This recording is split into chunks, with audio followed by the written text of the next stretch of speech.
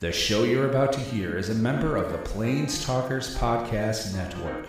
To find out more, go to plainstalkerspodcast.com. Plenty of decks don't get to draw 3 cards for 1 mana. Well, I mean, all the good ones do. Snapcaster makes stories. It does. Things like Grizzlebrand, you gotta go. Things like Force Negation should probably go. Things like Prismatic Ending should maybe go. Like, every archetype could lose a lot of cards. Brainstorm, Ponder, Preordain. Pick one of them. The other 2 go. Hi, I'm Jake. And I'm Matt. And we are Cantrip Cartel. We are proud members of the Planestalkers Podcasting Network, and we're here to talk Magic. Matt, how you doing today? I am well rested. Yeah, 2 days in a row. 2 days in a row. Normally it takes literally a national holiday for that to happen. I mean, in fairness, when was the last time you got 2 days off in a row? I do get a couple weeks of vacation. Yeah. And I did just have New Year's Eve weekend and Christmas weekend. You get the whole weekend. I got Saturday and Sunday both weekends. Gotcha. Okay. So it was fairly, but if we exclude that stuff, it's 6 to 7 days a week, every week. Yeah. 49 weeks out of the year. Yeah, usually 6 or 7 month stretches before you can even, you get the chance of maybe having 2 days off. Yeah. So in a row. Yep. Hung out all day yesterday playing Final Fantasy XI. Went and saw Spider-Man No Way Home, and that was great. No spoilers, but it's great. I've heard a lot of good things about it from everyone that's talked about it. It is a very good movie in the Marvel Universe. It brings in some other stuff, which probably isn't a spoiler to anybody at this point, but I'm not going to, again, I won't go into details. Yeah, people have been... It is a pretty big movie, so I don't want to, and apparently it's very spoiler heavy because it is. I've heard multiple places talk about it, and they're on you or I'm not saying anything about Correct. It is very much a holy crap kind of thing. Gotcha. Now, if you spend a whole lot of time on the internet, you're gonna have some idea of what's going on. But it was very good. I disagree with a lot of people's. I've heard it a lot from a lot of sources that hey, this is way better than Avengers Endgame and stuff like that. And I disagree there. I think the thing that made the Avengers Endgame and Infinity War and Endgame so great is it just, you start from Iron Man and then you're finally getting this payoff across a couple dozen movies, dozens of characters, and it's all culminating into this huge event. 10 years. Yeah. I remember being a child watching Iron Man. Right. And it was amazing. Yep. And then I was, graduated from college watching Endgame where things happen. I guess, spoiler alert, watching how things wrap up. It was fucking crazy. Yeah. So it was very good. There were a couple very, very moving moments. Again, I'm not going to go into any spoilers. And if you've been watching comic book movies over the last 2 or 3 decades, you'll really like it. Cool. So that's all I'll say about that. So saw that. Been playing Final Fantasy XI. Derek and I played a little bit over the weekend. So I was kind of showing him the ropes on some of the content you can do. Has Noah gotten on again? No. Noah worked his way up to killing some saplings in the Highlands and was like, no thanks. Did he bail out? He doesn't want to play it anymore? Or did know. WoW get fun again? I don't know. Because he was on a break from WoW. Yeah. So realistically, and I've never blamed anybody for this, and it's one of the reasons why I always want to try to get people to play 11, but I'm always hesitant at the same time. There is a whole hell of a lot of upfront legwork to get going. Mm-hmm. And you were on Discord with us when we were walking through it. It was for the first 45 minutes, Noah didn't even swing his sword because it was just we need to go do this and this and this and this. From the minute of deciding you want to play Final Fantasy XI until you actually get to start playing is the world's worst unskippable tutorial. Yeah. Of just even stuff, just getting an account going is a nightmare. That needs to happen. Yeah. Because all this stuff is, it's from 2002. Yep. So we're talking literally 20 years now. The 20th anniversary is this year. I forget when exactly what month it is, but everything's just super antiquated, and it's fine once it's kind of like playing Modo.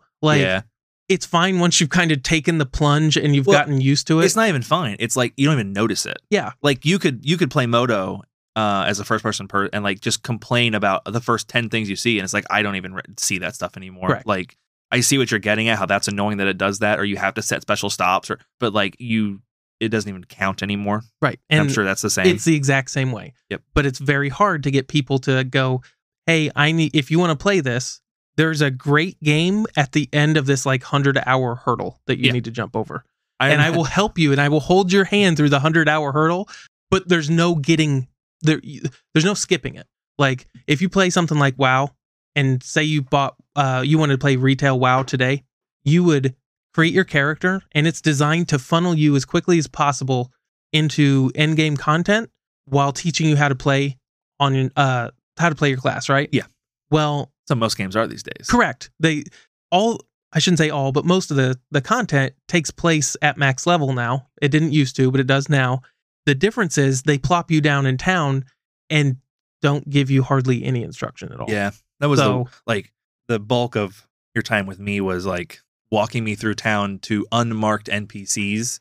Like, Right. because at least we were playing And very vague quest text. when we and- were playing WoW, like you get the whole like this dude has an exclamation on his head and on the map Yep. and on the like he's easy to find. You don't have that in 11. correct. I was It's- gonna when I downloaded Call of Duty Cold War and they wanted my phone number and my email, I was almost like, this is too much. I don't want to deal with this. right. That was almost too much. Whereas our friend Noah, I want to say he spent 50 minutes. Yeah, he was about Trying to to- rage quit, just trying to get his account set up, and I'm the same way. Like, Trying to set up one of the 3 accounts you need. right, it's a long ordeal. Yep. The crappy thing is, at the end is probably one of the most deep and complicated games with like tons of content to do, and it's just gated behind some stuff. And you know what actually makes me really mad? We're just going to sit here and talk about video games all day, I guess. Magic's been quiet this week. Final Fantasy 14. And everyone gets timestamps anyway. So if you hate Correct. this that much, go to the timestamps. So if you were to start playing Final Fantasy 14, at least this was the way I played up to the last expansion. I haven't played the most recent expansion, but I forget how much it is, $40 or $50, something like that. You can literally skip all the quests. Oh, you can do that in WoW too, can't you? Yeah, you can just can, be like- like, I want a max level character with all the storyline done. I'll pay you $40 to do it. Yeah. And in Final Fantasy 11, they're just like, eat a dick. Yep. You are going to play through, because like all the content, it's not just getting to max level. Like if you want to fight this boss, you have to have beat the storyline Mhm. to fight this boss, right? That boss is involved in. So there's just so much to do.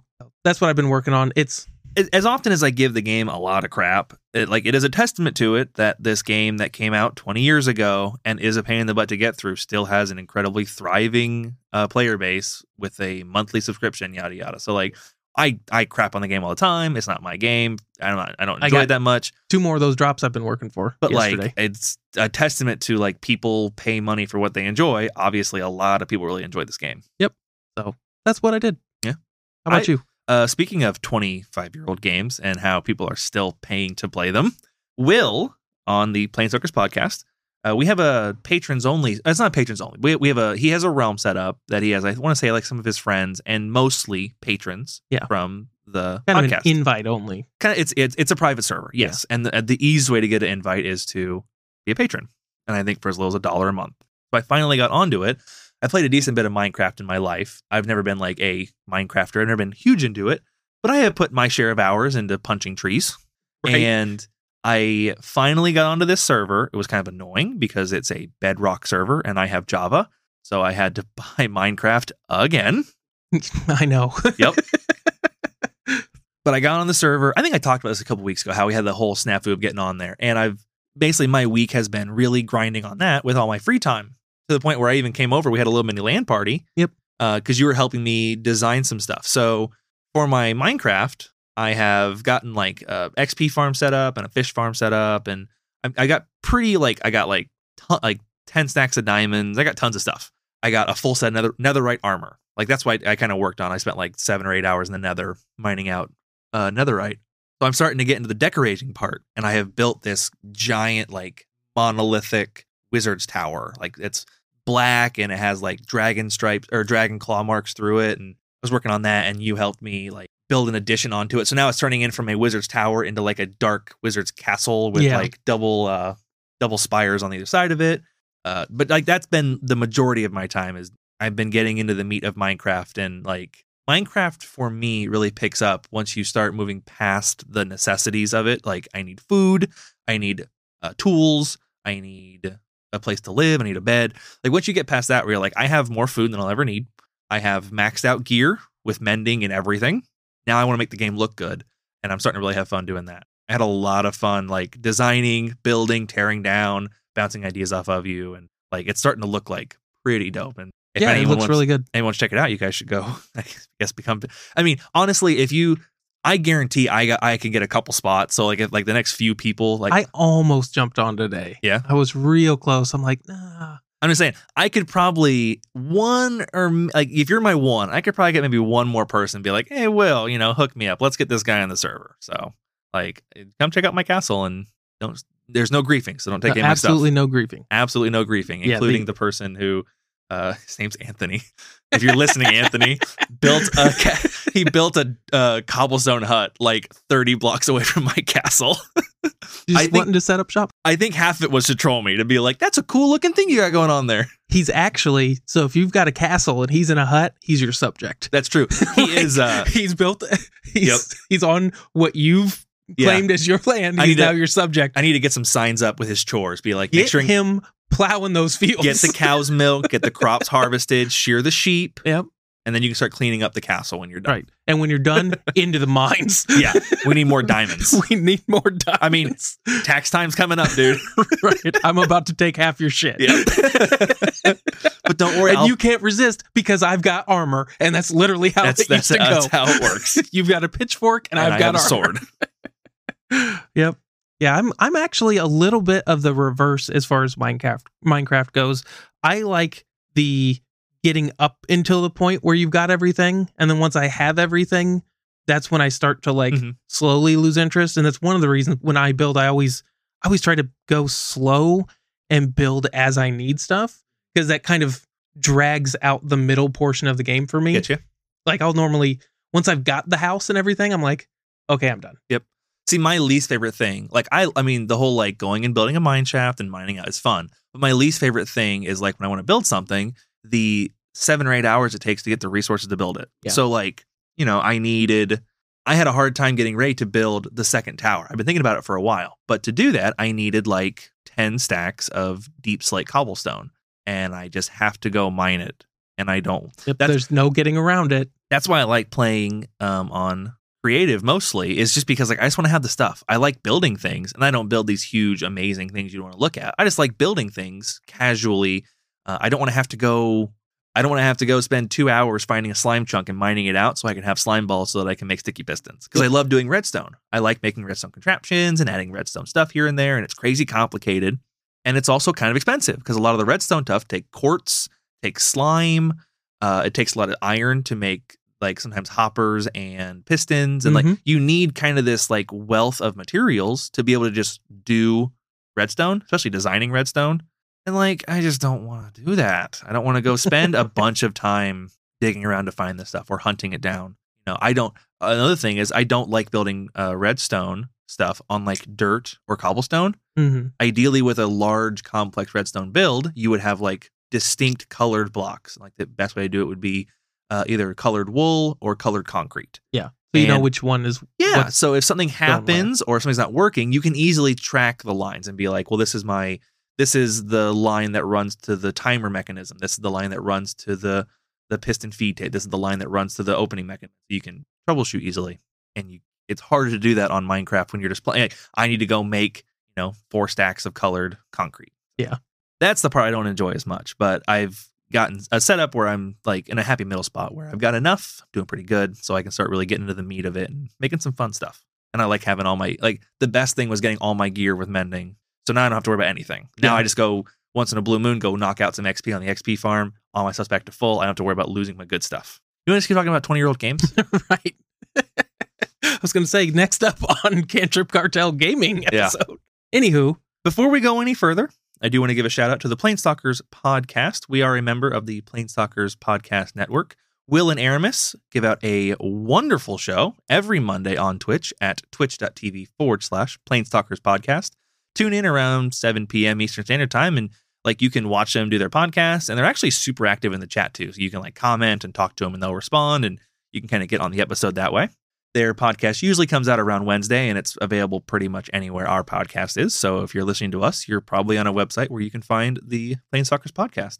Check them out at that same Twitch on Wednesdays for their Commander Craft. And if you joined the Discord at discord.planestalkerspodcast.com, you can even sign up to play on the Commander games because they basically bring in every week at least one or two non-patrons. They usually save some seats for patrons, and they also usually save some seats for non-patrons. So every week, I recommend everyone go check them out. Will and Aramis do a great job putting up a podcast that has pretty much anything you'd ever need to know about Standard and a lot of info about Commander as well.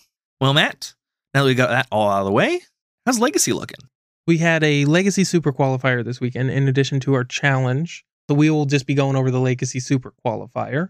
That's our pretty standard. We usually try and cover the biggest tournament. Yeah, we want to be talking about the biggest tournament of the weekend. Yes. That's where the highest level plays, typically speaking, at. Obviously, there's, variations and stuff. But in general, we want to be talking about highest level play that we can. Biggest stakes, right?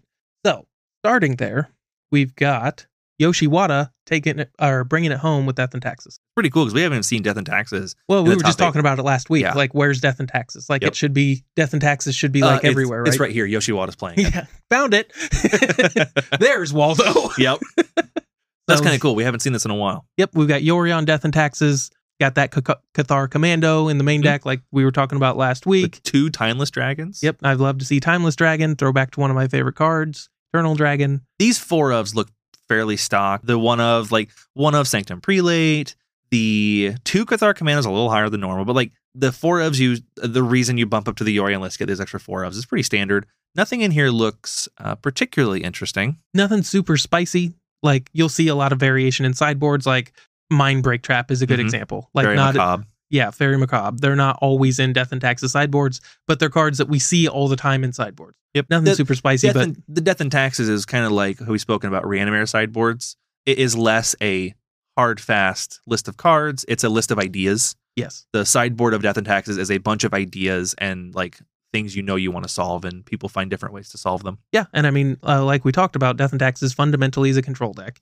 It's deceiving in that way because on the surface it can kind of look like an aggro deck until you kind of play with it against it, and Thalia's taxing you, and Rashadan Port's taxing you, and every creature you play is swords. It's turn 5, you've been wastelanded twice, and you're under a port. Yeah. Like, geez Louise, let me play this game. Yeah, this doesn't feel like an aggro deck. No, it doesn't. So when you build your sideboard, you're building with that in mind. There's a lot of very common cards, like Rest in Peace is going to be in most Death and Taxes sideboard. Deafening Silence is pretty common, stuff like that. But they do have a ton of flex slots, just like the whole deck. I mean, the whole deck, there's a lot of flex slots in there. That's why you typically see a lot of Death and Taxes lists with a bunch of 1-ofs, because we've got Recruiter of the Guard to fish those 1-of Silver Bullets out. Yep. So the deck gets to kind of really cheat on these, like you said, Silver Bullet creatures. You've only got 1 Peacekeeper or 1 Containment Priest, and you actually have 5. Yeah. Because you've got the 1 Containment Priest you bring in, and you've got those 4 Recruiters. Yep. And with Ether Vial, you're almost always going to get to cheat on your mana for one or the other of them. Whether the Recruiter of the Guard's free with Ether Vial or whatever you grab. Bunch of control in this week, both in the challenge and the Super Qualifier. Like controls everywhere. In second, we've got Jeskai control. Oh, that's cool. Yep. This is the Hull Breacher Days Undoing finisher. Second and third are both Day Breacher, I've heard it affectionately called. So yeah, looking at the list. You went second or third. Just these lists are almost identical. Just going on the second one. I mean, literally almost to the card. These are almost identical lists. Yeah. Doesn't look like there's anything too spicy. I mean, the deck itself is, I don't want to call it super spicy, but like we were talking about it. You and I were talking about trying to make something of that combo back in the Oko days, like we talked about last week. So just excited to see it. Like, yeah, it's a cool list. I love seeing Snapcaster Mage in lists again. Like he had kind of gone away for a while, and I was just like, oh, Snapcaster Mage is one of those cards. He's just a big fan favorite. People love that card. He's fun to play. He's got interesting things you can do with him. He's not just a generic good card. So Snapcaster makes stories. It does. You're like, oh my gosh, I was going into the, in turn 10, and I was able to ponder, snap, ponder, that found me though I needed. Yeah. Right. Or you get to set up like cool blocking situations where they swing in and you're like bolt, snap, bolt, block, and you've got basically a 1 card Wrath of God or 2 card Wrath of God. I did that. The tournament I went to in around Indianapolis, I got to like go into a turn. It was because I had Swords the Hogak comes in for the attack, play Snapcaster, Swords your thing, block, clean board. Yep. Now we're ready to reset. Right. I died to a Merit Lage 2 turns later, but I had stabilized. Just wish you had that Swords. I need another Snapcaster. Yep, or another Swords. Yeah, it's so yeah. Just again, I think a lot of people are going to be relieved just in general that we're going to. So, spoiler alert, there's a lot of blue-red Delver here, but there's none in the top 8. So, I mean, only, to jump forward, only 5 in the whole top 32. Yeah. A decent amount, but another week in a row where we're having Delver kind of get put on the back burner. Now, whether or not that's enough for you is another question. Yep. But at least for a couple weeks, it looks like Delver is being handled. Uh-huh. We don't know the causes of that precisely, but in 4th place, we've got a 4-color control list. Mm-hmm. This is that red bant from this is Honor. This looks pretty close to Honorog's list. Yeah. It's not Honorog. This is Trunks 132, but I mean almost a carbon copy, if not a carbon copy of Honorog's red bant list. Yeah. Yep. Looking down at, we got 6 forces. That's typical. 1 life from the loam. Expressive iteration. I mean, you got a bant. You've got the typical bant control list. You buy expressive in the main, and then Pyroblast, Red Blast, and I mean. Going from the memory of a week or two ago, looking at these lists, it's very close, almost card for card based on my memory. Which I'm not here knocking anybody. Nope. I net deck like a mofo, but if you've been watching the meta, you've seen this deck. Yeah, absolutely. So be prepared to beat it. It's everywhere. If you start seeing Life from the Loam and Sylvan Libraries with Tropical Islands, you know what you're playing against. I don't want to say it's everywhere, but it's a known quantity now. It is definitely a very real deck. 5th place looks pretty cool. Yeah, 5th place, we got Madness. Mm-hmm. Heck yeah. I was really happy to see this deck come into its own after MH2. One of the best things MH2 did was decks like this prop it up with the 4th wall, Wallace 5 through 8. This is by far my favorite Lion's Eye Diamond deck. Yeah.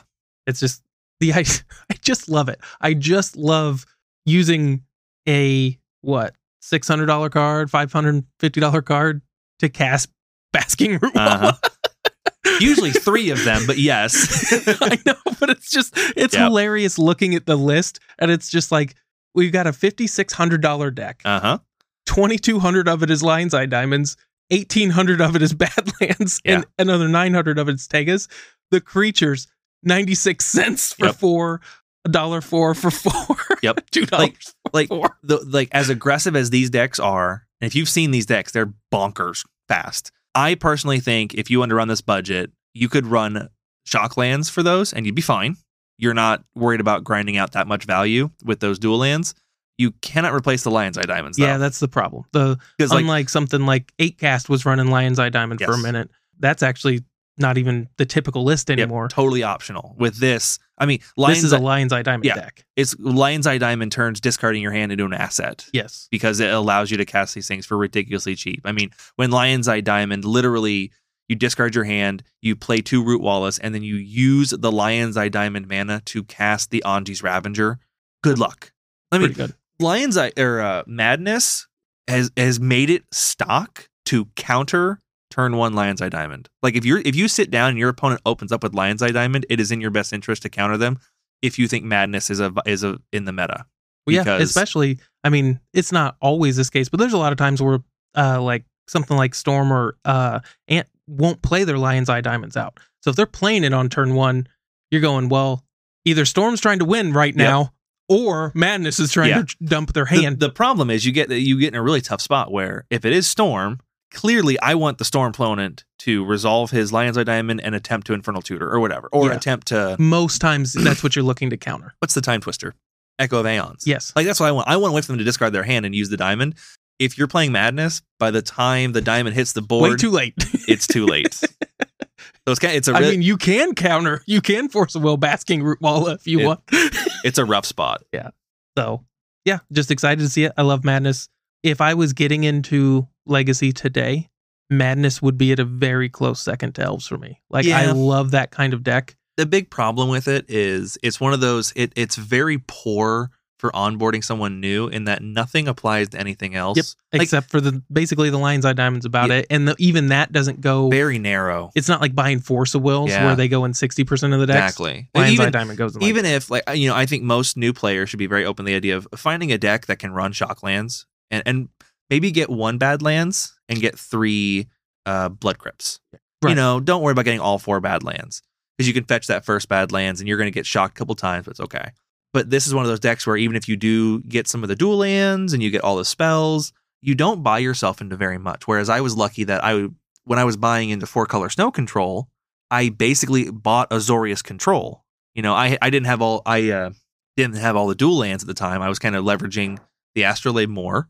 So then when it left, obviously I was totally, up poop creek. Yeah. But it was okay because I had my forces. I had, Force Negation, Force of Will, Brainstorm, Ponder, Snapcaster. Yeah, you got half the format. Yeah, I was really easy to flex into just a different blue soup control deck. Whereas getting into this is mostly what you're going to play. Yep. And the other downside, and it's related to what you're saying, you get Lion's Eye Diamonds, and even while those go into other decks, your duels don't go into the same decks. Mm-hmm. So you're kind of like buying half of one part of the meta and half of the other, and then cramming it together. Yeah, what deck runs LED and Badlands? Right. Madness is the answer. But I mean, here's the question. What deck runs Taiga? It's seeing a lot more play than it used to. I mean, look at it, man. It's up to almost $450 now. I see it I see Taiga in Storm sometimes and Madness. I'm brain farting at the moment. Yep, Matt's got to prove me wrong. That's probably it's not so much priority about right now. Proving you wrong. It's just more like the meme of Taiga being the worst. Well, it is still like it's not Scrubland. Taiga in Scrubland used to be basically the bad ones, right? Yeah. Well, they used to be. Taiga's getting to the point where like it's actually starting to see real play, as opposed to Scrubland, which is still relegated to the EDH bin. I mean, Scrublands are still $250-$300. Well, yeah, I mean, but that's EDH. Like, yeah, you don't see Scrublands anywhere. Taiga's actually starting to get some actual real traction, for better or worse. Yeah, but Reserveless in general is just going up through the roof. 6th place, we have a 4-color control list. Yeah, we were talking about this. This was that Sultai list with white. Yeah. Just it's Sultai with swords and prismatic endings. It has some really cool cards they chose to put in it. And so I love playing Sultai lists in Legacy because it lets you play Uro and Baleful Strix. It's a really fun combination to get to have access to. Baleful Strix just gums up. It just makes combat just the worst. Yep. And with Astrolabe being gone, incredibly better than Icefang Coatl. Right. Like Icefang Coatl's still good, but the number of times Icefang Coatl is online before turn 4 pretty low, unless you cast 2 of them. In these kind of lists, you don't often want to be fetching basics in a 4-color list. Yeah. Like if you can tone that down to like 2 with a splash, like if it's blue-white with a splash of green, but at that point, I don't know why you're splashing. You're probably not going to splash just for Icefang Coatl. Yep. And now you got to have more green to support the other cards you're bringing in. If you're splashing for green, you're almost certainly running Uro, at least, or Endurance. Yep. And those are very hard to cast on basics. Right. Like it's a card that fights itself. Yep. Whereas Baleful Strix, while it doesn't have flash, is just 2 mana, 1/1, blocks anything, draws a card. And just looks beautiful the whole time. It does a very good looking art. Yes, it is. So yeah, it's got a Baleful Strix. We've got Grist. In the main. Don't often see, like, Grist is seeing a little bit of play and like this kind of stuff. Obviously, he's normally like a one of in Elves. Cool card. Yep. I think I like where he's at as a Planeswalker. He doesn't. It's interesting to see him without any way to tutor him out. Grist sees most of the time he sees play, it's because decks are cheating him out with Green Sun Zenith or maybe Natural Order in a pinch. This deck is literally just going to draw him and cast him. But he's a good answer to most problems. Notably, I think he's the best thing he answers is Murktide. Yeah, and he's a 3-mana answer to Murktide. He's just super grindy, especially if you can stick him. Then like Murktide's off the top for your opponent is dead now. Right. Like I have a Grist. Yeah, once he's online, it's just go ahead and tap out for that guy. I will kill you eventually because I'm making 1/1s every turn. So like I will, if this game grinds out, I'm gonna kill you. And then anything you play where that's relevant, I'm just gonna ping off and die with these 1/1s I don't care about. Yeah, and he's got a little bit of synergy by milling yourself one with Uro. Yep, helps. Unlike the awesome synergy of Wirewood Symbiote being an insect, every now and then in Elves you get to mill a Wirewood Symbiote. I mean, in fairness, you probably wanted You'd the much Wirewood rather have Symbiote, the Wirewood but Symbiote most games. You can't just have a other 1/1. Crap happens every now and then, so at least you get to do it twice. But yeah, I mean, having Ponder and Brainstorm is probably much better than Green Sun Zenith. Probably. Reliably so, yes. Yep. We got the One of Life from the Loam that's become pretty common in these kind of decks. And then Witherbloom Command, which I think you and I both just think is just a very well-designed card. It's a cool card. Yep. It's every time I've had it cast against me, I'm always just like, that is absolutely just good enough. Yeah, it's just like, it's like if Lightning Bolt did 2.5 damage. Like it's just like, that is... Like, Lightning Bolt is probably too good in the in a vacuum. Witherbloom Command is like perfect. Yep. I don't look at a Witherbloom Command very often and go, that card swung the game. But every time I have it cast against me, I'm like, yeah, that did enough. So in case you haven't seen Witherbloom Command, it's a Strixhaven card. There's a lot of chatter about it when it first got spoiled because it's Abrupt Decay mana and it does some similar things. But black-green, as all you get to choose 2 of 4, as most commands. Target player mills 3, and then you return a land card from your graveyard to your hand. So obviously very useful in getting out of Wasteland locks, for example. Oh yeah, absolutely. If you happen to have the 2 mana, but I mean, well, there's all kinds of stuff you can do there. That's one of those abilities where it's a good dump ability where there's almost always something to do with that. Yep. It's kind of like K Command where like you can always either make them discard a card or get a creature back. Or like, dome them for 2. Yeah, like it has these abilities that are almost always online. You can destroy target non-creature, non-land permanent with CMC 2 or less, which in Legacy is most of the relevant ones. Yep. You can give target creature -3, -1 until end of turn. Again, hits most of the relevant ones. Most of the hate bears you want to destroy. It is a sorcery, so that's not really like the combat trick you want it to be, but that does remove most relevant X1 creatures you care about, like Spirit of the Labyrinth or Thalia or Mom. Yep. Well, and it's or Ragavan. Pretty narrow, but you can use it to force through bad blocks. So you can like punch something through by shrinking a dude. You could. Stuff like that. Like just weird. Yep. That's what makes these cards so interesting is like there's a million scenarios where you can draw up where it's just like that would be perfect for this. And then the last ability, target opponent loses 2 life and you gain 2 life. So we have a couple of those just like this is always good enough. This is always a third of a card. The idea of like milling your opponent a couple and getting or yourself and getting a land back, that's always like a third of a card at least. In terms of like, I'm spending a card on this. Like that's worth a third of a card. And then the idea of usually one of those 2 is going to destroy a permanent. You're going to nuke their Grafdigger's Cage or their Thalia. And there's a card, and then you get another third a card of value. Yep. Really cool card. Getting a land back is kind of deceptively good when you combine it with fetches. So it's just like I've got Brainstorm in my hand. Yes. I can get a land back, get a fetch. Well, that turns my Brainstorm on. That is literally what makes Expressive Iteration good in the first 6 turns of a game. What does everyone want to hit on their Expressive Iteration? Yep. They want to draw a card and get a land for free. Yep. This doesn't draw you the card. This hopefully removes one of their things, but this can produce a card's worth of value and then get you a land for free. Absolutely.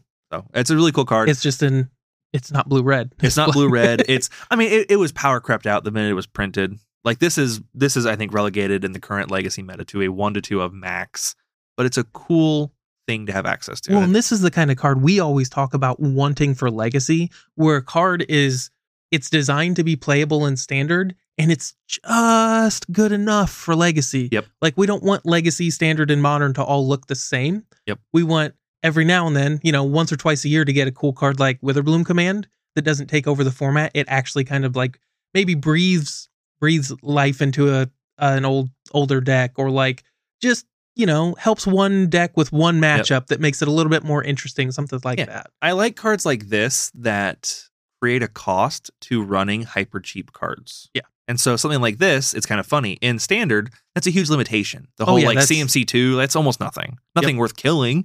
But in Legacy, that's most of the cheap crap running around. Absolutely. Like if we had more of these types of cards, preferably off blue, it gives the decks that are trying to abuse these hyper efficient, hyper cheap cards in Magic something to fear, where maybe, if you're running Delver, Ragavan, DRC, I'm sitting over here on a stack of cards that just kind of 1.5 the whole game. Yep. I get 1.5 You get every to be time. efficient. I get to get card advantage. Yeah. And we'll see who wins that fight. Yeah.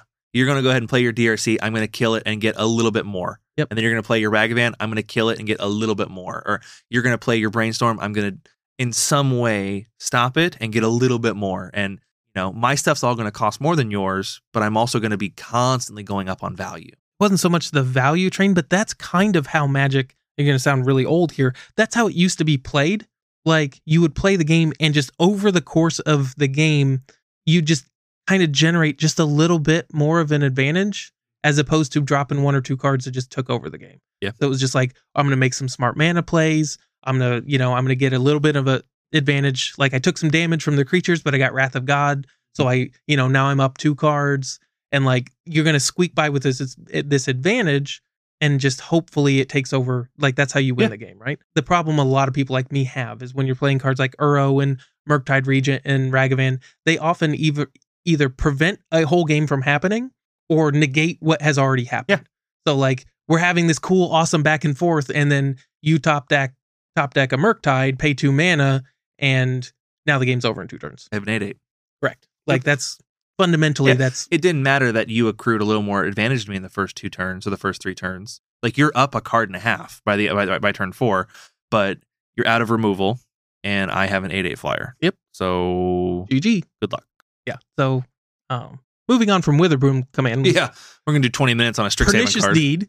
Yeah, Just- another really cool card. Yeah, just a great card. Just Vintage All-Star. and EDH All-Star. I love Yeah. that card in EDH. Well, in case you haven't seen it, if you're mostly a Legacy player, that Yeah, you this have is from Apocalypse, I think. This card's old. 1 black-green for an enchantment, pay X and sacrifice it, and then you destroy each artifact, creature, enchantment with converted mana cost X or less. So it's a very good board wipe that doesn't hit Planeswalkers. It allows you to play a higher top end and then just kill everything underneath it. So Also makes your Planeswalkers a lot better too. sure does. Just commit to the board and kill all their creatures. and- Exactly. yeah, it's just a really interesting card. We've got green-white depths with a splash of red. That's Naya Depth, sir. Yeah, I don't think, in my opinion, 2 red elemental blasts doesn't make the deck Naya. In the side even. But I would like to point out there's a Taiga in it. Just saying. Yeah, I saw that. I went ahead and looked. There was in this Naya list, they are running 1 Taiga. Yep. So we've seen this deck a bunch. This particular list doesn't seem to have any super spice. This is Just like your wanna make standard sure- Naya list. Like, Yep. and or not Naya list, but Selesnya. This Yeah. green-white depths really became like the depths package when Yavimaya came out.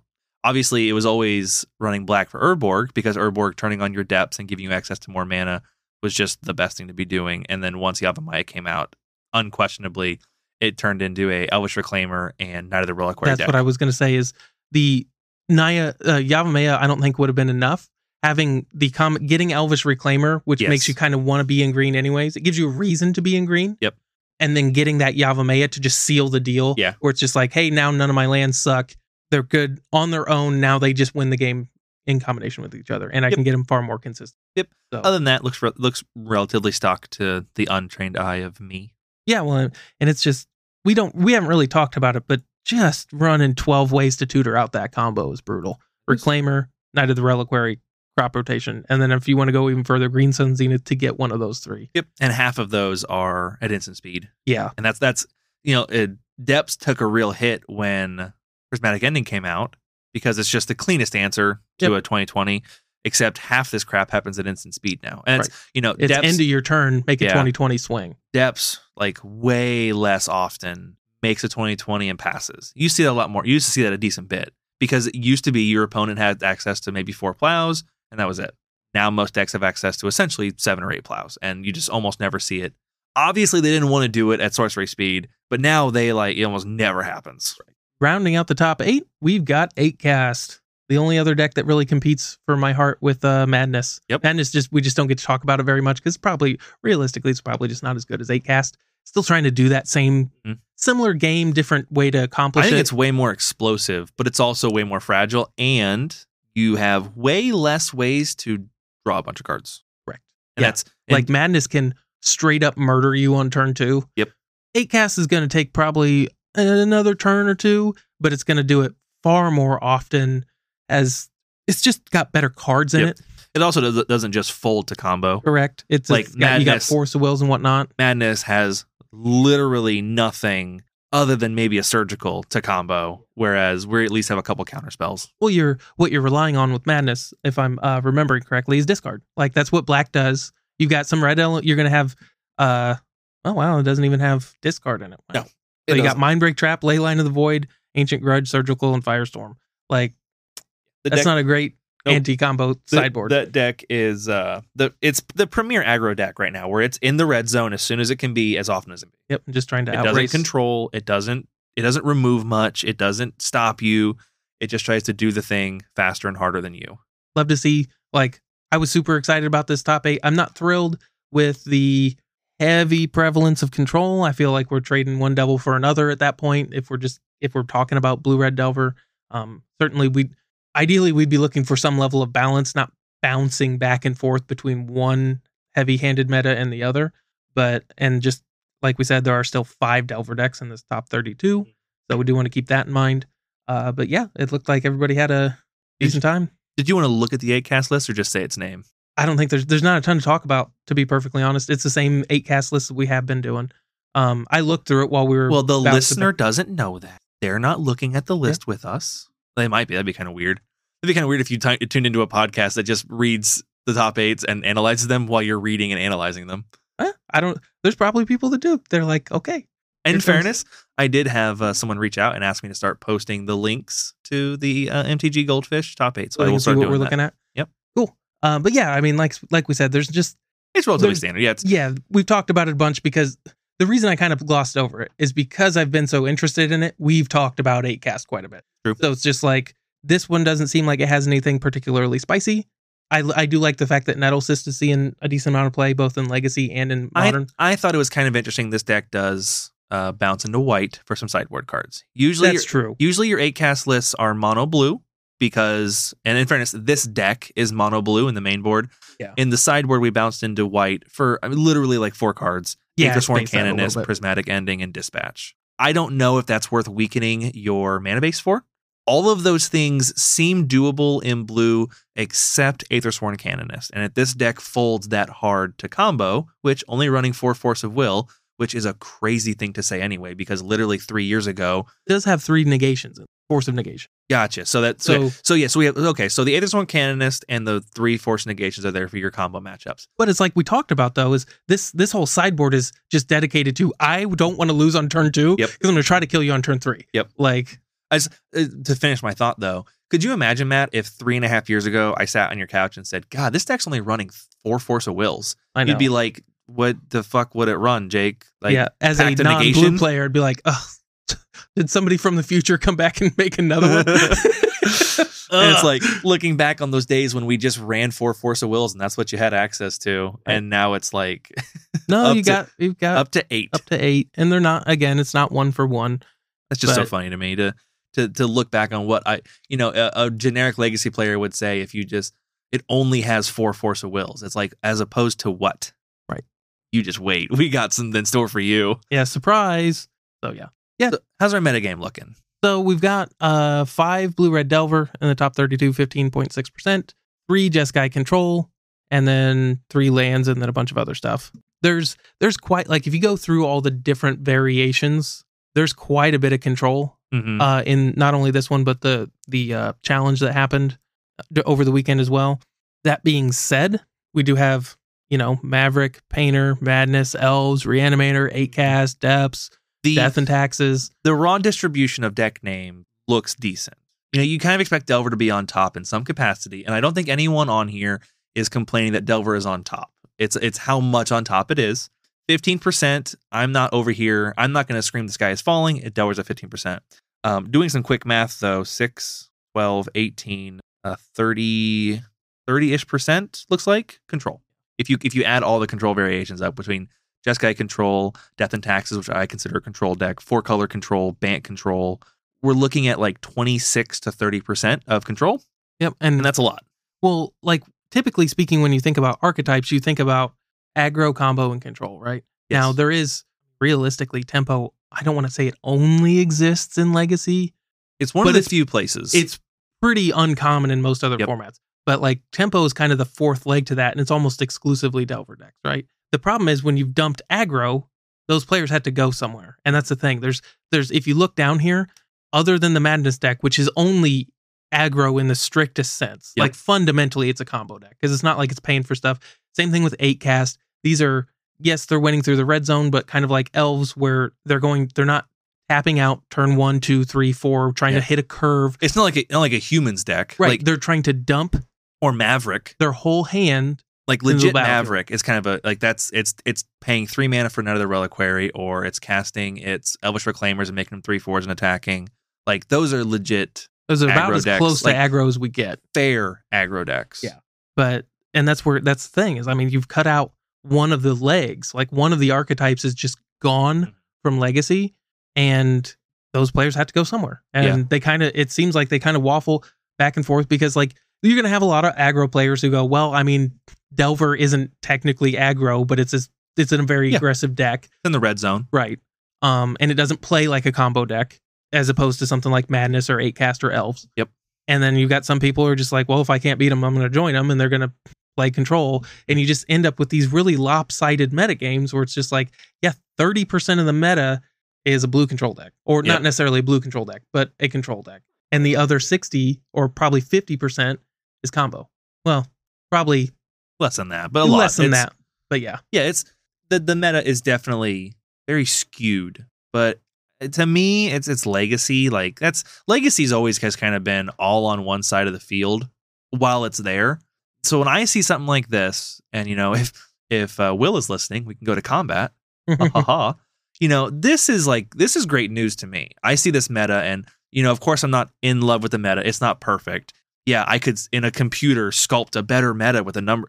But I think this looks great. If we've been sitting here complaining for weeks about months about Blue Red Delver just owns this meta and it's not fun to play against to me. I don't want to keep doing this. I don't like it. I think Ragavan is just everywhere and it's not enjoyable. Now, in fairness, there are still a decent number of Ragavans, but in this top 8, there's not even that many Ragavans. There's not any Delver. Yep, that's true. I look at this and I go this meta looks awesome. This is the churn that we're seeing in Modern. And if this could keep churning like this in 4 or 5 weeks, where you look at it and go, wow, there's almost no control lists. It's all aggro lists. And then in a couple weeks, it's all different. Where I would disagree with you is I don't see it as a churn. It's more of a coin flipping upside. We've got heads or tails. Well, and because it's the first time it's changed. No, but what else is going to take that spot? I don't know. No, what could? I'm not asking you to make a prediction, but the churn happens because in Modern, there's realistically 10 decks that are just neck and neck with each other. Maybe more. There's 3 in Legacy. Fundamentally, there's 3. There's Blue Red Delver. There's some control list. I mean, we may argue about which one's which. And then there's whatever combo deck is the new hotness or the flavor of the month. There's when I look at this, I look at the most played cards, and while the top 8 looks different, the most played cards looks identical to the past almost year now. Yeah, but even in Modern, if you're looking at most played cards in Modern, those don't change a ton. The backbone of these decks is not changing very much. They may not change a ton, but the percentages aren't nearly as lopsided as they're not. They're not. So you go Force of Wills in 60% of decks. See, that is an example of them having a 10 deck wide metagame. But if you wanted to go through, what you do in Legacy here is you're just lumping a bunch of these decks. They're all combo decks. And that's true. I can lump of those 10 decks in Modern. If we just make up, there's 10. There's probably more than that, but there's 10. I mean, I could probably lump 4 of those together into a control style deck. And I could probably lump 2 of them together into a Rakdos-ish rock deck. And I could probably lump 3 of them together into a Blink deck of some kind. Don't get me wrong. I'm not saying that this stuff doesn't exist. It's just in Legacy, it's dialed to 11. Yes, it is. There is, I may be full of crap here. I'm going to check before. I pulled the Legacy metagame just for funsies because I was curious. So, Force of Will, Swords to Plowshares, Brainstorm, Ponder, Prismatic Ending. So the top 5 cards in Legacy have a bigger share than any card in Modern. And it's by a pretty sizable margin. Fair, yeah. Force of Will bounces around between 55 and 60% of 2/3 of the decks in Legacy play the same, because again, as we've discussed, with Force of Wills also comes probably Force of Negation, Ponder, and Brainstorm. Yeah, at the very least, Ponder, Brainstorm. Force Negation's that's the most side, maybe. But yeah, you know what I mean? If you're running Force of Will, I can't imagine you're not running Ponder, Brainstorm. So you're right. So it's not so much that it can't churn, but there's just not as many spokes. No, that's definitely true. And we have in essence, we have churned from one blue soup deck to a different blue soup deck. We've got, instead of blue tempo, we've got blue control. Yep. But with Legacy the way it is, I think this is something I'm happy to see because it's good as it's going to get. This is an improvement. I'm not trying to say that it's not. No, Matt, you're the bad guy here. Well, everyone send all your hate mail. I will absolutely play the role of the bad guy. No, it's fine. The way I look at it, though, is I don't see how it's fundamentally different. If you queued up for a tournament, you're still, you still got 15% of its Delver or some Delver variant, probably more. You've still got 15 to 20% of it's the same blue stuff. Yeah. That's just not terribly interesting because there's a whole lot of stuff you can't do in Legacy as well, and all that stuff. Like, this metagame comes at a cost of a potentially better metagame. That's true. But And you can't do that forever. You can't do that to infinity. no, but it's very clear that there are egregious design mistakes Yes. that So, should go. It depends on what point you want to make this argument from. Where are we looking at where Legacy could be if we had, the overarching overhaul of the format that we would love to see? Where, I mean, and I think more people are starting to come to understand or this point of view where we could remove like 15 cards from Legacy and maybe really change how it is. And I mean, from every single archetype, things like Grizzlebrand, you gotta go. Things like Force Negation should probably go. Things like Prismatic Ending should maybe go. Like, every archetype could lose a lot of cards. Brainstorm, Ponder, Preordain, pick one of them. The other two go.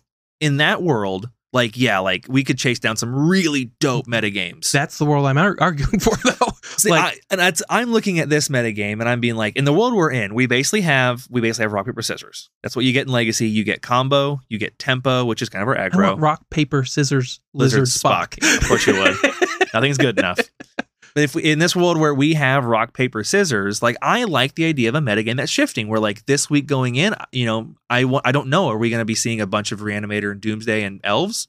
No, Elves is kind of combo-y, kind of not. But I'm gonna classify it as, to me, it's kind of a combo deck. That's fine. When I sit against it, I'm as in far my as the mind archetype goes, it's a combo. preparing for a combo deck. And or is it, the next week, or like, am I sitting down to be like, is Delver coming in to punish those combo decks, and then now is Control coming in to punish the Delver decks and force them to play slow? And like, that's the kind of turn I like to see in Legacy, where it's kind of bouncing back and forth. You see, fairness, ideally not 30 or 40% in the top 8 or top 32 be Control, but like, we've come off this drought of 4 months of being like, hey, look, it's Delver, not Delver, not Delver, Delver, not Delver, Delver. And now we've come 2 weeks in and we're like, oh, wow, there's no Delvers in the top 8s. Top 32s, but not top 8s. I agree. Like I said, I just don't want to replace one dominant deck for the other.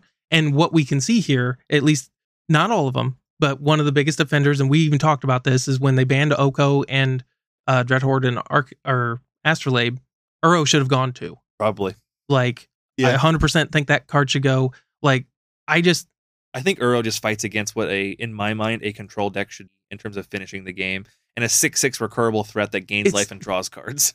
The problem is, it's just, there's no risk to playing it. I mean, it could get surgical. But like, to me, whenever, I mean, you know me pretty well, Jake. Whenever Unfortunately. I'm talking about stuff, like, I don't want to half-ass this. Like, we have an opportunity here. Like, clearly Wizards know something's up. Clearly or they're completely oblivious, at which point we should be screaming, our lungs out anyways. I don't know why we would try to get a base hit here and not swing for the fences. Like, Legacy has a huge amount of room for improvement. And I don't know why we wouldn't just try to get that home run, as opposed to going, well, I mean, if we just kill Ragavan, then we'll be back to waiting till the next set produces another Ragavan, and then we're in the same boat. You know what I mean? Because ideally, I would like to see the changes be able to be made in a step-by-step process over the long period of time and work our way there.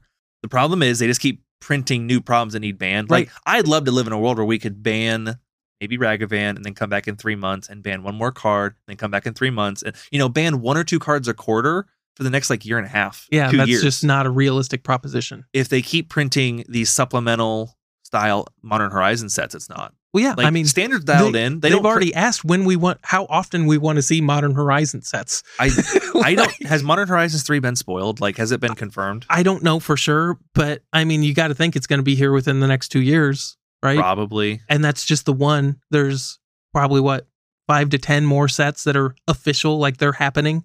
So like, Legacy has like structural problems to it, and people want to change. They want to repaint the house. And I'm going, the foundation is in trouble. It's not broken, but the foundation is starting to crack under the weight of all these extra coats of paint. Yeah. If I can stretch that metaphor to its, to the nth degree. Well, like, we've got so many problems, and like, I don't want to change the light bulb. Yeah.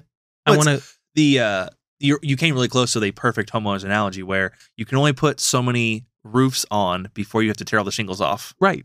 Like, you can only put on 5 or 6 roofs before the shingles got to go, and we're coming up on like roof number 8, roof number 9. And the other thing, this is something that a lot of people probably wouldn't agree with, and I know that there's more to this conversation, but like, look at the list of banned cards, and it's a whole lot of non-blue cards that keep getting banned so that we can keep 4 or 5 blue cards. And everybody knows what those cards are. And I'm not saying Force of Will should go, but Force of Will is on that list.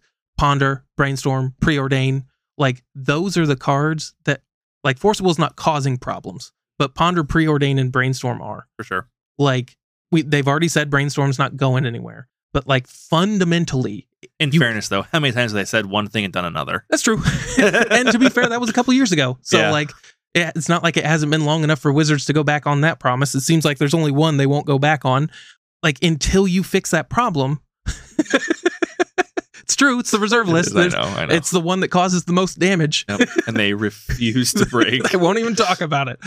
So if all we're going to do is shout into the ether, I don't know why we're not shouting into the ether for the thing we actually want rather than the thing that we kind of maybe hope that they'll do for us. I think there is something to be said, though, for being somewhat realistic and having some realistic expectations. And so, like, the idea of calling for the mass overhaul of Legacy, while in my opinion is somewhat ideal, and I'm not saying that anyone should come in and just take a sledgehammer to Legacy and see what pieces fall out, but I would love to just see if we ban Ponder and Preordain, just what would happen. Yeah. You don't need to do anything else. Just like the realistic person should sit here and be like, you know, what small changes can we make to start working our way towards the thing? Because I don't think WotC is that interested in making those big changes. And, you know, it doesn't matter how much I yell at a snake to fly, he's never going to fly. But if I can work him towards something, you know, I get him to start climbing trees and, you know,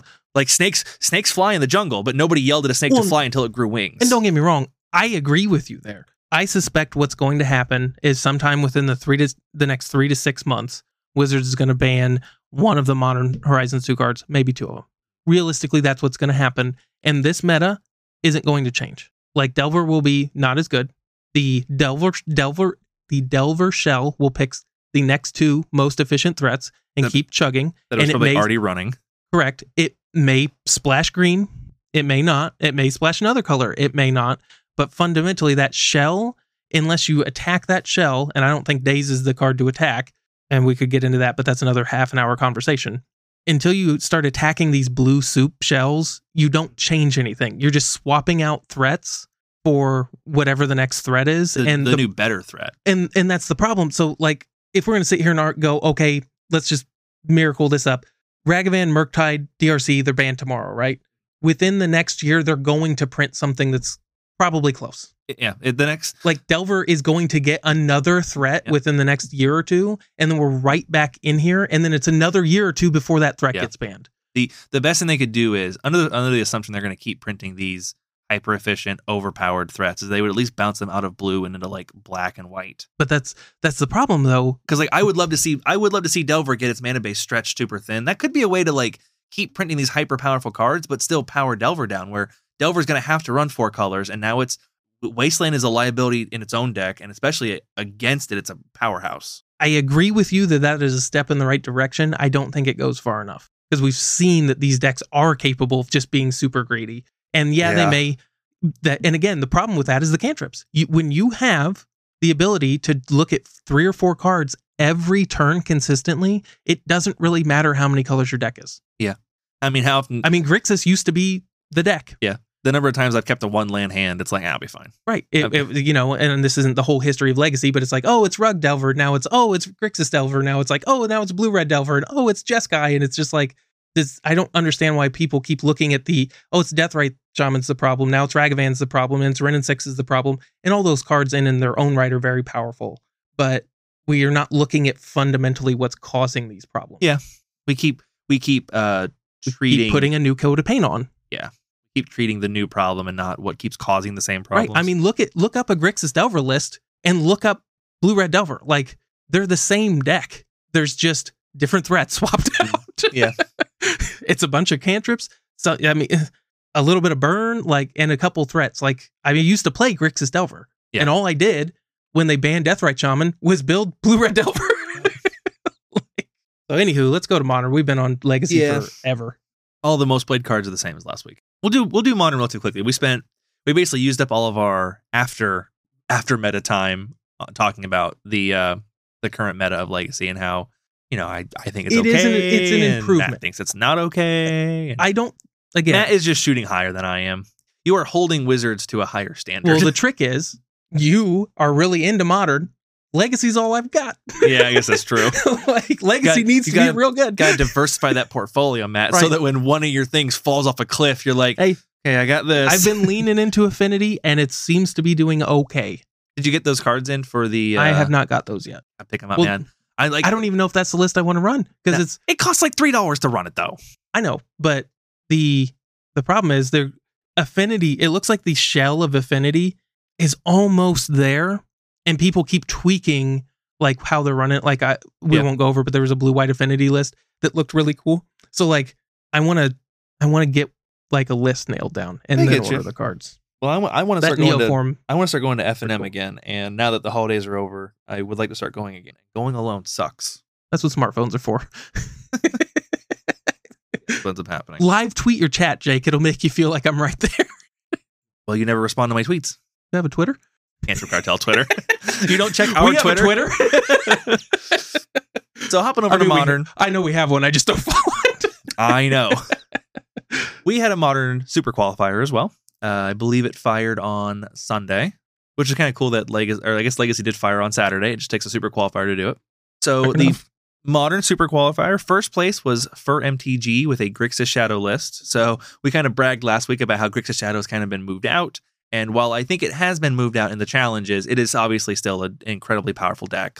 Just because the deck doesn't dominate the meta does not mean it's not incredibly powerful. This is a Lurrus Grixis Shadow list that, just like usual, looks like a carbon copy of all the others. I do not see anything. You're wrong, because the one in second place is running 1 lightning bolt and a fatal push, and this one's running 2 lightning bolts. Yeah. So these lists are drastically different. As Matt said, second place was also Grixis Shadow, and the lists are almost identical. A minor swap out of a removal spell here or there. Yeah. But for MTG, brought it home with a Grixis Shadow list, and that's pretty cool. Congratulations. That's awesome.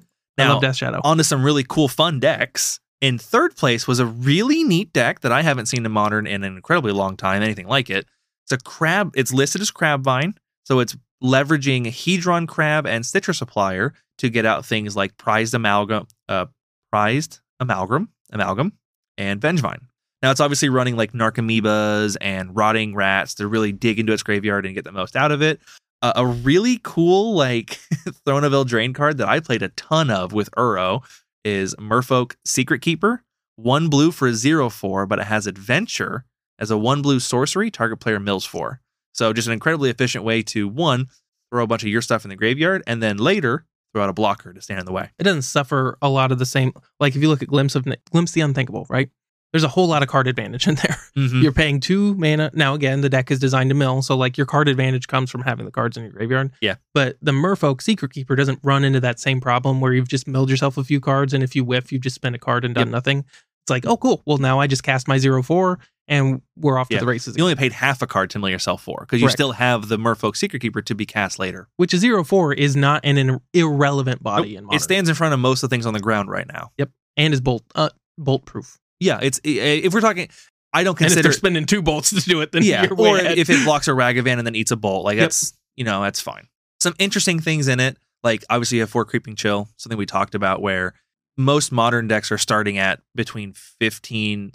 You're probably starting at between 14 and 16 life, just as a Modern deck, because you're gonna have a few fetches and you're probably gonna shock once or twice. Yep, absolutely. So running in 4 Creeping Chill, you're probably gonna hit 2 of them reliably. So if they were starting at, let's say, 15, now they're sitting at like 9. Which is that's scary. The very realistic goal with Vengevines and Prized Amalgams. With Vengevines and Prized Amalgams and Narcomoebas, like the 0 mana 1/1. The deck is just really cool. Since we started the podcast, now we don't go through every 32 decks of every challenge, but since we started the podcast, I haven't seen anything like this in the top 8. So this was really cool to see. This was like a lot of fun. One of my favorite decks to play in Legacy, just like for fun factor, is Hogak.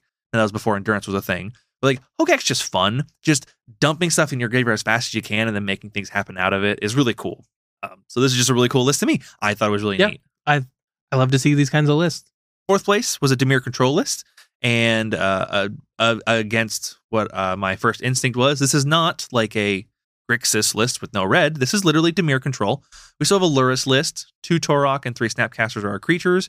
And then we have 30 spells. We have 4 counterspell, 4 drown, and 4 charm. We literally have 12 hard counterspells. If you want to play draw go, this is about as close as you're ever going to get. A lot of games are going to be won with that Hall of the Storm Giants and then just a huge Torok.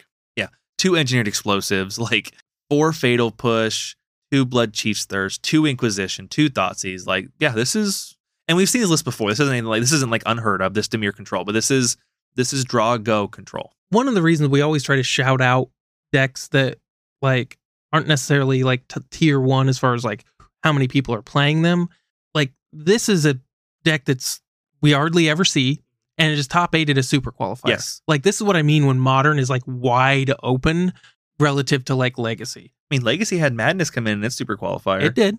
But I will agree with you that Modern does this way more frequently. It does it all the time. Where we hit the top 8 or the top 16 and we're like, holy cow, look at this monstrosity of a deck. Yeah, fundamentally, I think the difference is there's just a lot more room to still brew. People are still brewing in Modern. And that's because you're missing out on those. We were talking about the 1%. Modern misses out on the like top 1 or 2% of Legacy, and that's all it takes to just flatten out the metagame, and you can do a lot more fun stuff. When you aren't forced into Ponder Brainstorm. I was going to say, what are the cards fundamentally that it's missing? Once you're forced into Ponder Brainstorm, you might as well run Force of Will because you're already there. And then at that point, like, now the world is your oyster, but you've already got the first 12 to 16 cards of your deck, probably 2 force negations, so 18 cards of your deck. You throw in 20 lands, you throw in 21 lands, now you're at 37, 38 cards of your deck. Pick your next favorite 15, 20 cards. And that is my problem with Legacy. It is, and that's true. I'm just saying one of us is setting the realistic expectation of they are not going to nuke the format, and one of us is sitting here being like, I wish they'd nuke the format. Yep. As long as they don't touch my deck. Well, clearly they're not going to do anything for elves, right? Right, guys? Yeah. There's no egregious design mistakes in elves. Or Azorius control. I'm running Azorius. Realistically, you'd be fine. You could kick it old school with miracles. I'd probably lose Allosaur Shepherd. Ideally, you might lose Allosaur Shepherd. I would lose Ponder. I would get demoted down to some worse cantrips, and most of it probably. I'd probably still run the base miracle package. Right. 5th place, mono green Tron. You Tron haters are just seething. Yeah, Tron's been putting up regular top 8s, and that's pretty awesome. And we haven't seen like 3 of them in the top 8 like we used to once upon a time, but we've been seeing Tron once in a blue moon top 8. Again, I think we talked about it last week. I don't think you're going to hear a whole lot of complaining when probably not. When Tron, there's 1 in the top 32. This is not every third deck you're playing a Tron matchup. I don't know how anyone can look at a 32 and go, it has 1 of what? Well, fuck that format. Right. I'm not playing if Oops All Spells is a deck. Yeah. And put 1 in the top 32. So or Blue Living End. Yep. As far as Tron decks go, it looks pretty standard. Running through the list, I might be missing something, but this looks like a pretty stock list. 6th place, our Crashing Footfalls list. So this is your Cascade list with Crashing Footfalls as its finisher.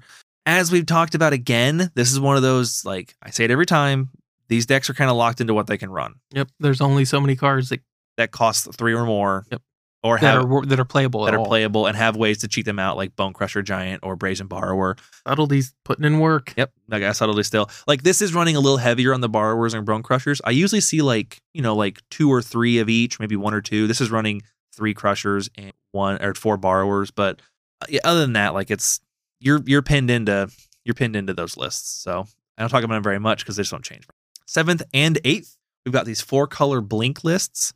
Running through them, this is like kind of what we were seeing there in the inception of this deck, where we've got like Omnath, Ice Fang, Solitudes and Furies, 4 Ephemerates, and then lots of counter magic and control magic. Like, getting tons of value out of pitching these spells in and then flickering them. Yorion coming in at the end to just go bananas with value. And then Eternal Witness to find infinite loops with Ephemerate and get anything you need out of your graveyard. Being able to re-get stuff back is pretty dope. That was the 7th place list. Look, I haven't looked at the 8th place list. Is anything about that crazy different?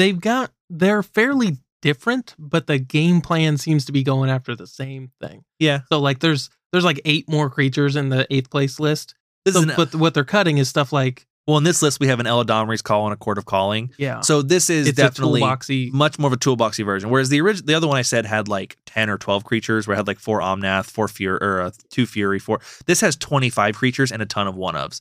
Deputy of Detention, Wall of Omens, Skyclave Apparition, Obsidian Charmaw. So yeah, this definitely is a different deck. Like this definitely is a lot more toolboxy, whereas the other one is kind of more raw value-y. Similar game plans are going to play out a little bit differently, but I mean, they're still going to be looking to blink stuff in and out. This looks a lot more like we were talking about Meat Pie and Legacy a month or so ago, where like this deck is going to play very differently every time you draw your first 7, whereas the other deck is going to be way more consistent, especially for an 80 card deck. I think the how badly they want to get that value. They got 4 Wall of Blossoms and a Wall of Omens. Yep. Like that's, I mean, Wall of Blossoms and Wall of Omen, if you're on the draw, is the perfect stone wall to a Ragavan. Yeah, like if you're not going to have the turn 1 removal, just throwing a wall in front of it, like cool Ragavan, dude. It's never and hitting. it replaces it. Yeah, exactly. So even if you do attack and bolt, you're still down a card. Yep. And on top of that, when you run stuff like Ephemerate, then you can do all like that. Just putting that Ephemerate with those Wall of Blossoms together just creates so many bad positions for your opponent. Try to get rid of the wall, you Ephemerate it, now you're drawing another card, then you're getting your Ephemerate back next turn to get another card, and it's just pretty scary. Value town. Moving through, we had the metagame summary. I spent a little less time on Modern this week. One, because I don't want to beat the dead horse of like Modern's awesome, and like there's like I love talking about these decks. I feel personally attacked, Jake. Well, we spent all our time talking about Legacy. But yeah, like I just like Modern's so awesome. And look how diverse it is. You should play it more. I'm sorry you bought into / already owned a kind of crappy deck that isn't good enough. I bought into a really good deck that's tons of fun to play, and I love playing Affinity will rise again. Give it 2 or 3 more years. I hope it does. I hope Affinity gets a real banger the next few sets and can really do some stuff. I like seeing things like Affinity. Like, give me a real reason to run my Stony Silences. Right now I run them for the Urza Saga hate cards. That's it.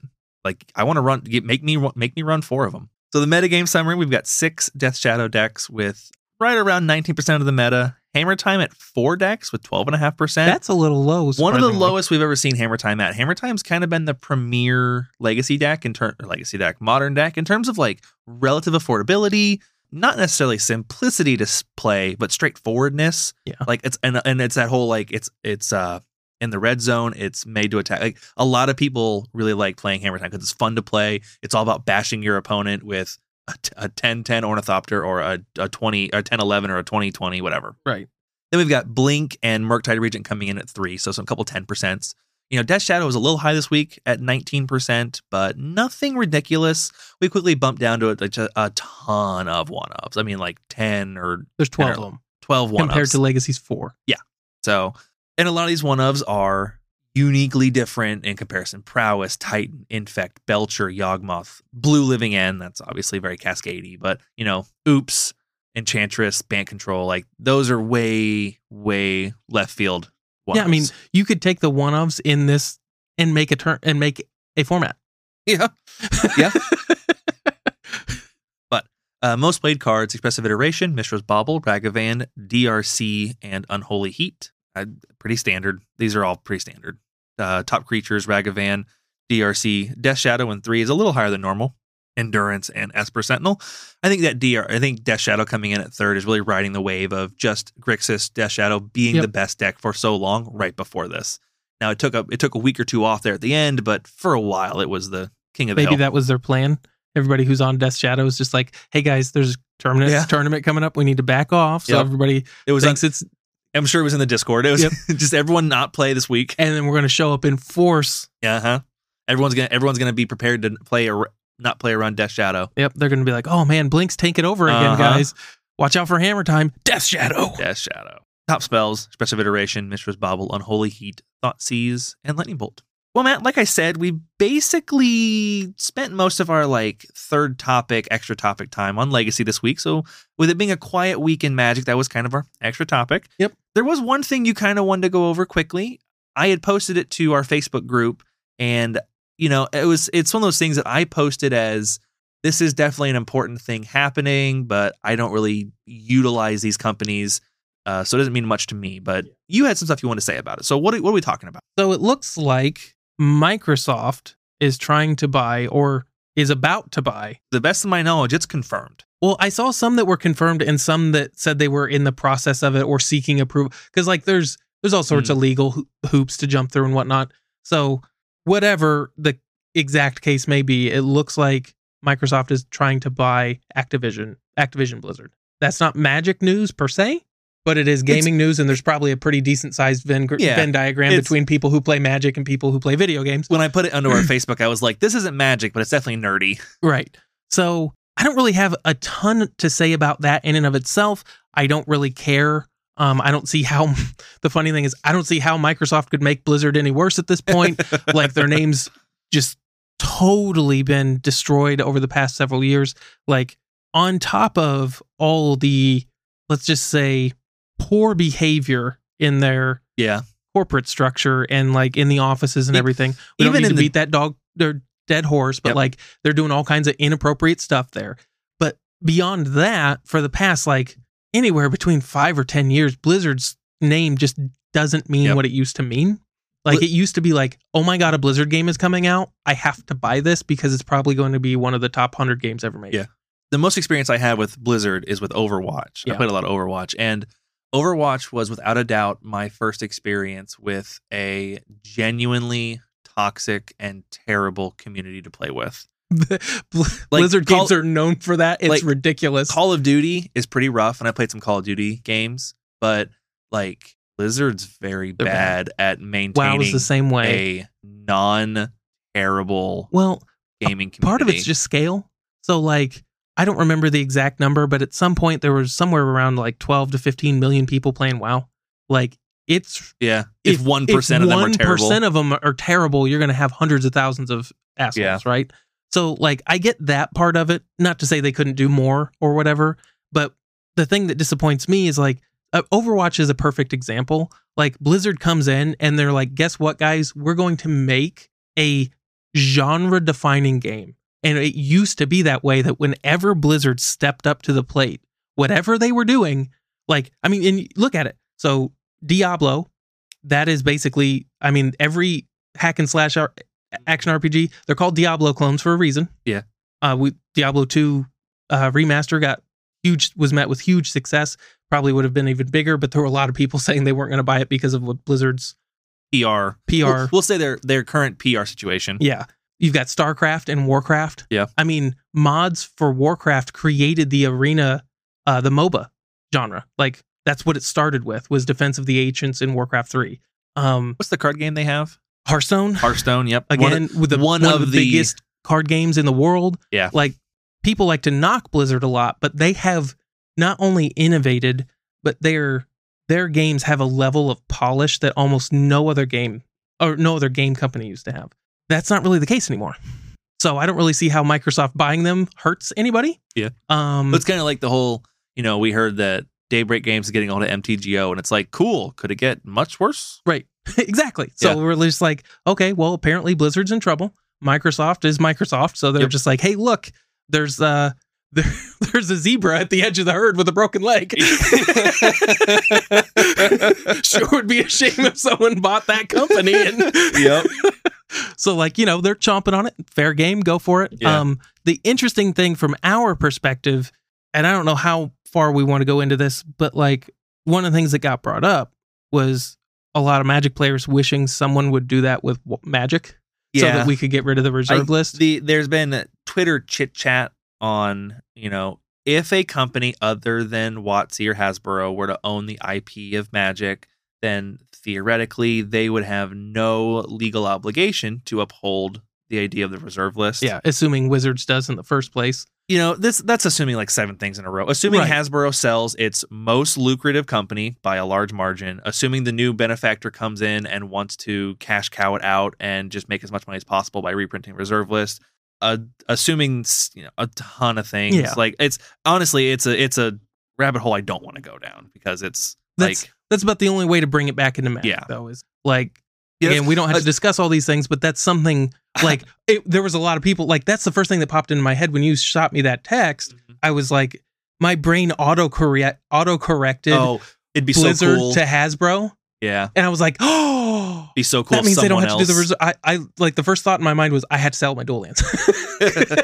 Because like they're gonna crash, right? Yeah. And then I've read the actual If a new content company of your were to message. obtain WotC, then like I would be a little more hesitant of stockpiling reserve list Oh, cards. if that happened, I would sell anything I'm not playing. Yeah. Because But at that point, just- it's just to not. show- It's on the table. Just to show how relatively quiet the week has been for Magic, we're talking about Activision buying Well, I or mean, being sold to Microsoft. that's probably the biggest gaming news that's happened in months. Yeah. Like outside of just That's a big thing. It's a big deal.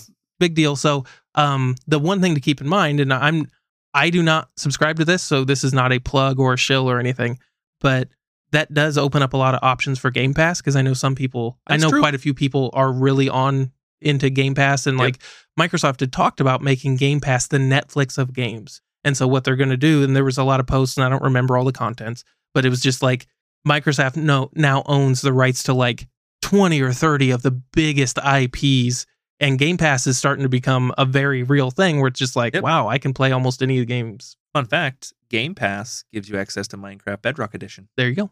and you get your first 3 months for $1. One of the biggest games in the world. Pretty fun. So I definitely didn't pay $1 for 3 months and then immediately cancel my subscription to get my Minecraft for 3 months for free. I Or don't for think $1. anybody listening to this is going to complain that you're trying to keep as much of your money Yeah. out of Microsoft's hands as possible. Alrighty. So So yeah. as we wrap up our episode today, Matt, is there anything you want to cover that we jumped across? No, I think we got it. Alrighty. Well, before we head out today, I do want to recommend everyone, as always, check out the Planestalkers podcast. Will and Aramis over at twitch.tv/Planestalkers podcast put on a great show every Monday around 7 p.m. Eastern Standard Time. Check them out on Wednesday for their Commander Craft. And if you join the Discord at discord.planestalkerspodcast.com, you can even ask to join into a game. But if you do join the Discord, make sure and let them know we sent you, and then pop over to our channel and give us a hello. Before I go any further, I do want to give a shout out to Phil. He sent us an email this weekend, and I saw it a couple days ago. Just some really positive feedback and some interesting ideas over some stuff we've said. And I'm working on getting I'm trying to draft a response and get out to him. But Phil, it was really cool to hear from you. Thanks. We appreciate it. Yeah, absolutely. It was awesome. If you want to reach out to us like Phil did, hit us up at cantripcartel@gmail.com. Feel free to join our Facebook group. It's actually slowly growing. We're getting more and more people. I'm feeling more and more obligated to post more things in it. You can be one of us. Join this. It's just Cantrip Cartel at Facebook, and you can hit us up on Twitter at Cantrip Cartel. Matt, is there anything I'm forgetting? No, I think we got it. All right. Well, I think we will see you guys next week. All right. Have a nice night, guys. So I'm going to go ahead and play my Bloodstained Mire, bracket, go get a mountain, play DRC, Mistress Bobble, targeting you. Seen that before. Oh, I missed my Surveil trigger.